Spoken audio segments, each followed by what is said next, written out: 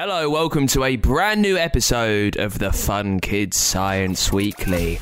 Let's take a tour, shall we? A tour of the universe to learn some of the smartest science secrets that are lurking out there.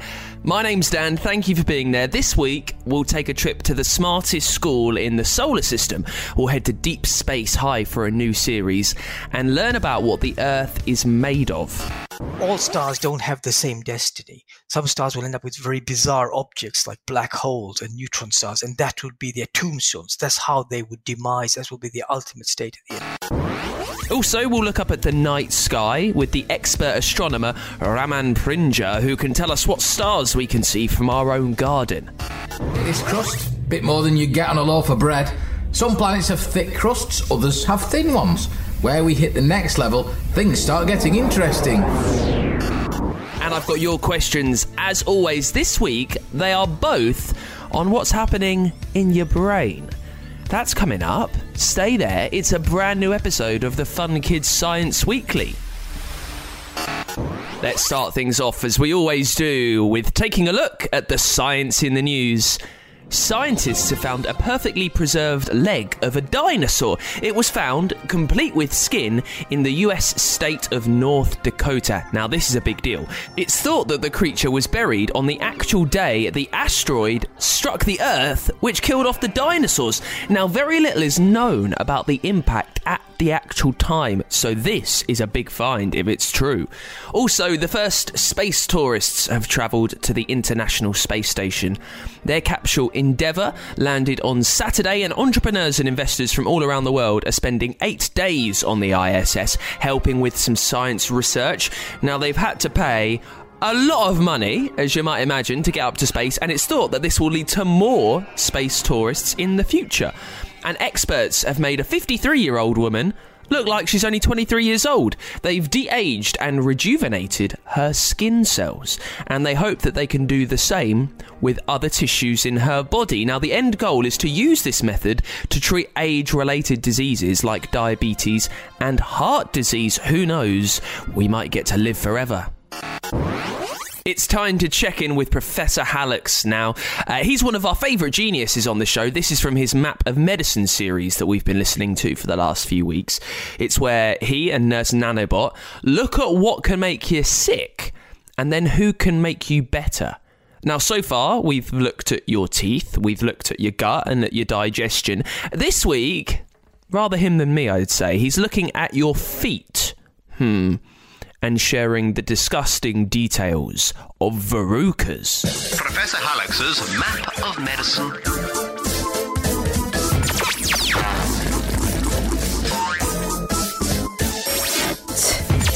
Professor Hallux is still fiddling with that game of his. He's been playing with it all day. Not playing, nurse. Working. It's my Map of Medicine, and it's full of stacks of medical places and people. But there's so many to fit in, I'm having to massively multiply the memory banks. Certainly a squeeze in there. Well, that's great, but it's not good to be stuck inside all day. You should go and get some exercise. Why don't you take Body to have a swim? Funny you should say that, but we have a little problem. Come here, Body. Show Nanobot your foot. Why's he hopping? Show her, Body. Oh, yes! He's got a verruca! That's a whopper! It's as big as a dinner plate! So let me guess, you might want a podiatrist to have a look at that. Spot on! And that's the bit I'm just finishing off on my Map of Medicine. So why don't you give us the verse on verrucas whilst I finish it off? No problem. Clinical crunch. Whoops. Feet are very hard-working parts of your body, as we all know. They need to be kept clean or they can smell worse than cheese. But even the cleanest feet can pick up some pesky conditions, and verrucas are one of these. They're not normally as big as bodies. They're tiny lumps, normally on the soles of feet, and sometimes they have little black dots in them. Verrucas are caused by a viral infection that's similar to warts and are often picked up in swimming pools where everyone has bare feet and so gets passed about easily. They're the most common foot condition for children, so you might even be the proud owner of one yourself. Although they're not normally serious, they are contagious, and that means you should keep your foot covered, especially at the pool. The good news is that they normally go away on their own, and they only need treating if they're causing pain. If they do need treatment, often it's just some drops of a special chemical to freeze the verruca away. Chilling stuff. Right, I'm all loaded up. Let's find out more about our foot expert, the podiatrists. Opening the map of medicine. Our funny old feet are fantastically important. Imagine what would happen if your feet disappeared right now. Yup, you'd fall right on your bum. Ouch! And you'd have trouble getting up again. You certainly wouldn't be kicking a football or tap dancing. Now, your feet aren't likely to actually disappear anytime soon, but maybe you have pain in them or problems walking. And that's where podiatrists can help. Did you know there are 26 bones in each of your feet? All the bones and muscles enable us to walk and do cool things like dance and balance, but they don't always work as they should. Sometimes children have problems with the shape of their feet or the way they walk. That's called your gait. No, not that sort of gait. G-A-I-T. Even if the problem is not enough to slow you down, now expert help is important because your feet grow so fast. And a small problem now could be a big one later. So what happens if you visit a podiatrist? Or chat to your parents and you about what you were like as a baby, how you crawled and when you started to walk. Now we know you aren't a baby anymore, but this all helps the podiatrist understand if a problem is an old or new one. They'll also have a good look at your feet and legs and may manipulate them with their hands. That's moving your joints and seeing how bendy you are. Might tickle a bit, then they might watch you walking. No, not watch you tap dancing. You're not putting on a show. They'll just ask you to walk normally to check your gait, and they may take prints of your feet. They're looking for symmetry. That's both legs and feet working equally together, and for the bones and muscles to be properly in place. Now, because you're a kid and your feet are still growing, it's quite easy to fix a lot of problems with stretching exercises or with splints and insoles. Things you wear or put in your shoe. If you need a bit more help, they might suggest an operation. So you'll be flashing your fancy footwork again in no time. Let's have a quick disgusting detail, nurse. There's just time before we go. Disgusting detail? These days, we only treat verrucas if they're causing pain. But in the past, raw meat was thought to cure them. So, you'd get your lump of meat and rub it over the verruca. And then bury the meat in the garden. Barking mad. Sounds like a waste of steak to me. Right, I'm off to the podiatrist with Body. Hope to see you again next time as we explore the map of medicine. Professor Hullox's Map of Medicine is produced by Fun Kids with support from the Wellcome Trust.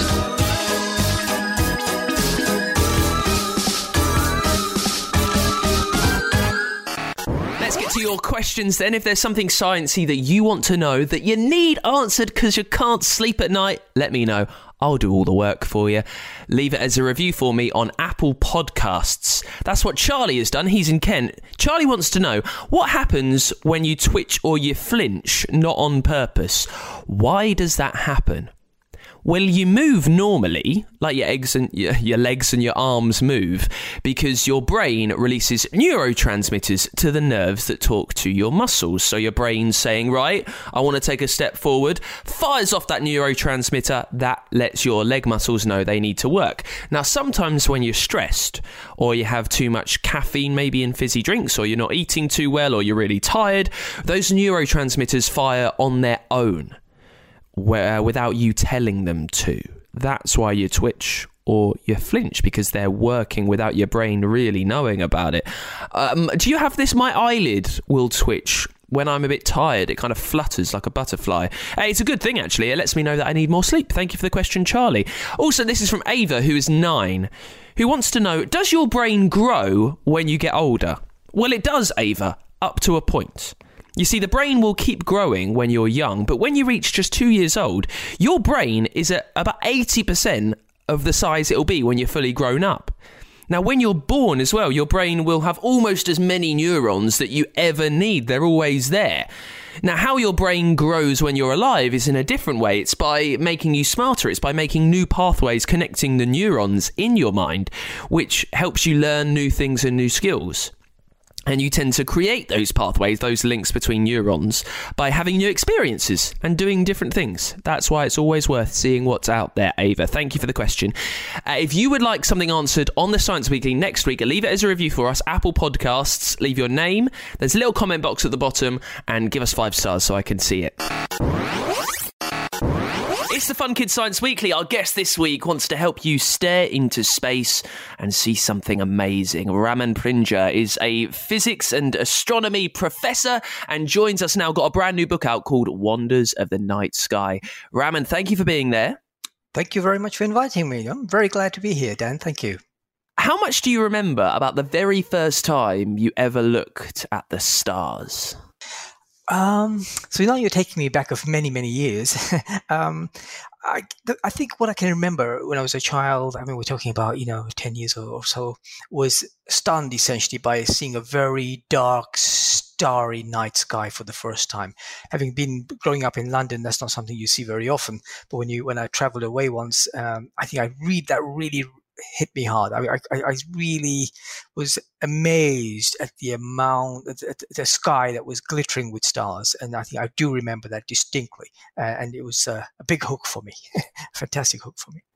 And now, what's amazing is that there are so many stars out there, but maybe we don't know where to start, where to look, what we're looking at. So, what advice would you give us for the very first time we're ever trying to spot some stars that we might know in the sky?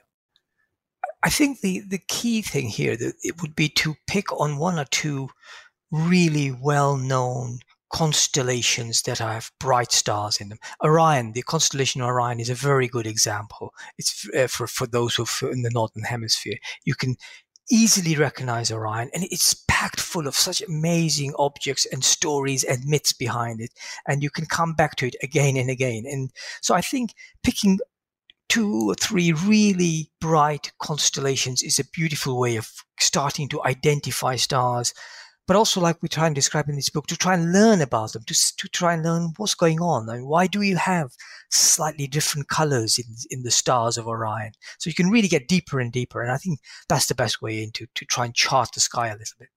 It's interesting you said stories that these stars can tell us about. I mean, surely a star is just a big ball of gas and plasma kind of mixing together. How can they tell a story? But that's because not all stars are the same, and that's the remarkable science that's out there in the night sky waiting for you to uncover for free. The fact that you have such an incredible variety of stars in the night sky, different colors, different brightnesses, is because these stars are not all the same. They are at different life paths in their sort of destiny, if you like. Some stars are very young and recently born. Other stars are sort of middle aged, and others are aging and heading towards a demise, an explosive end, perhaps. And so you have this whole life story of stars out there in the sky to uncover, and that's the great detective work that you can do. Now, take us through the book then. It's called Wonders of the Night Sky. It says slap bang on the front cover, astronomy starts with just looking up. Raman, how does your book help us do that? What I try with this book is to take you through some of the amazing objects that you can explore in the night sky. Some of these constellations, that the objects that are there behind them, but also then to tell you some of the details, some of the science, to understand why do we have stars that have some different colors? What is this Milky Way band that people talk about? You might get very lucky and see sometime. Why does this moon have craters, and how did the moon even get there? So the book takes us great sort of wonders of the night sky, and tries to also explain, and does explain, some of the sort of knowledge that we have about them, to try and get you to understand a little bit more about what you're looking at, so you can then go and read more and talk more about them. So going through exploring the sky in terms of the stars and constellations, looking at what planets we can look at and how we can tell the planets. How do you explore the moon? It's a beautiful object, the moon, actually. It's a really sometimes I think we just take it too much for granted. It's just a beautiful object to explore, to see where the astronauts landed, and to look at things, the aurorae, to look at eclipses, just take you to the whole great variety of objects out in the night sky. And that's what we do. But what I'm also trying to do, as I said, is trying to give some understanding of what it is you're looking at. What is that thing that you're looking at? Now, you, as a stargazer, as someone who studies the different things in our night sky, what's the rarest thing to find, I guess, in the stargazing group? I mean, if objects in the sky were Pokemon cards, what would be the rarest one that you could find, for instance, that when everyone else hears that you've seen it, they are so jealous? Well, if you're really fortunate, you could, and you'd have to be very fortunate, but if you're really fortunate, and people have been, you could spot a supernova. That takes a little bit of equipment to do that. We have had astronomers in the past or observers in the past who've got very lucky and have been able to see supernovae, these exploding stars in our own galaxy. It's very rare. So that would be the prize to see something like that happening. And it doesn't happen very often. That would be truly remarkable object to see. Now, it's interesting because these stars, they've been around for millions and millions and millions of years. What are we still learning about the night sky? Why do we still look up into space? What is it telling us still? When we look up in the night sky, what we're seeing there is a snapshot of stars, as I said, who are at different times in their life. So there is still a lot to uncover in terms of what they end up as. All stars don't have the same destiny. Some stars will end up with very bizarre objects like black holes and neutron stars, and that would be their tombstones. That's how they would demise. That will be the ultimate state at the end. So why do stars follow different paths is something that we're really trying to uncover. And also, many of these stars have planets around them. So most of these stars have their own planetary systems around them as well. So there's a huge amount to learn there, because the stars, just like they do in the solar system, the sun really determines a lot of what's happening on the planets in our solar system. The same way, these stars are going to influence what's happening on the planets around them. And that's another great wonder out there, because you do have to stand out there and imagine, well, what could be around those planets, right? I mean, there are water worlds out there. Could there be life out there? So all of these things are also going to depend on what the host star is doing. So ultimately, it's this big detective game of trying to figure out what these stars are and how they're connected up in their life paths. Amazing. Well, listen, if you enjoy looking at the night sky, you want to learn more about the stars, this is the book for you. It's called Wonders of the Night Sky. It's by Professor Raman Prinja. Thank you so much for being there. Thank you very much, and pleasure to talk to you. Fantastic. Thank you. This week's Dangerous Dan, it's all about one of the most fearsome beasts from down under. You'll find the Tasmanian devil on the island of Tasmania. Who'd have thought? Just off Australia. They're a marsupial, like koalas or kangaroos. Now, they're quite small. They grow to just under a metre, but they're stocky. They're thick creatures with jet black fur. They have strong jaws and sharp teeth. They're a scavenger, so they normally eat food that they find that's already dead. Now, they've got devil in their name because they can be extremely mean. They're possessive, they're territorial, and if something gets between them and their family or their food, they've got an awful temper, does the Tasmanian devil. They'll fly into a rage, they'll snarl, they'll bite, they'll punch, they'll charge. They can be incredibly dangerous for something so small. That's how they got their infamous name, and it's why the Tasmanian devil is going straight onto our Dangerous Dan list. It's time to travel into space right now with a series that we'll listen to for the next few weeks called Deep Space High. In every episode, you can hear from Professor Pulsar, who teaches at the smartest school in the solar system. Now, he's looking down on Earth this week and letting us know how it's made, why it looks like it does, and why it does what it does. This time out, it's all about structure, and he's teaching us what our planet is made of. Deep Space High, Earthwatch, with support from the Royal Astronomical Society. Jump into a wormhole and travel to Deep Space High, the school in space. But hurry, because lessons are about to begin.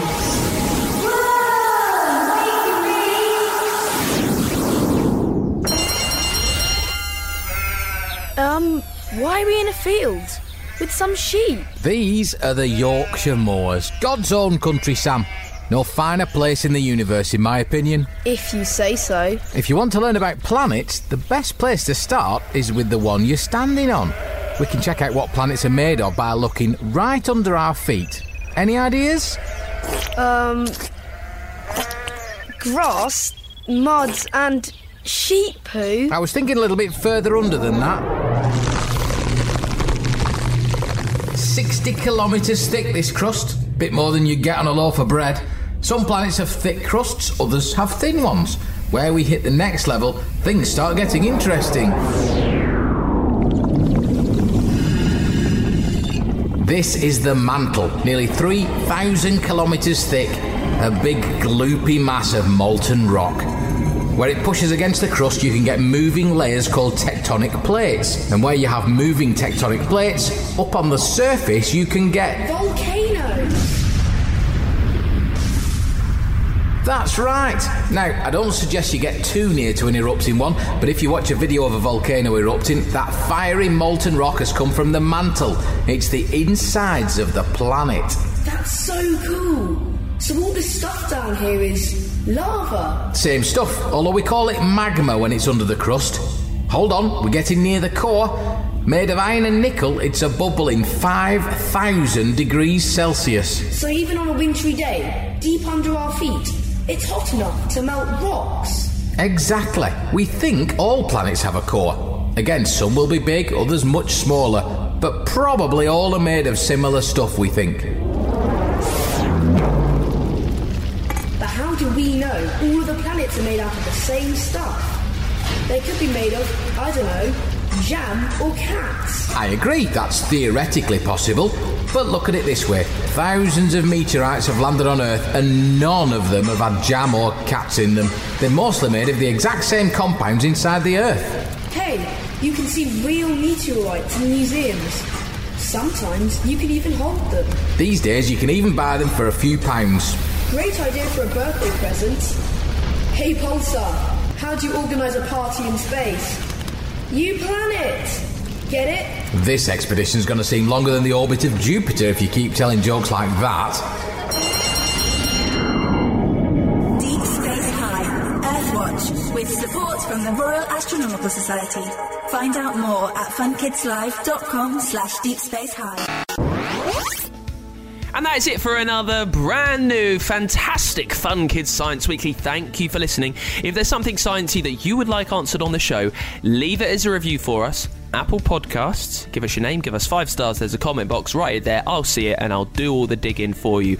While you're there, you can hear loads of brilliant podcasts that we make. You've heard some today. We've got tons more. They're on Google, they're on Spotify, wherever you get your shows. And you can hear Fun Kids, we're a children's radio station from the UK, on your DAB digital radio, on that free Fun Kids app, and at funkidslive.com.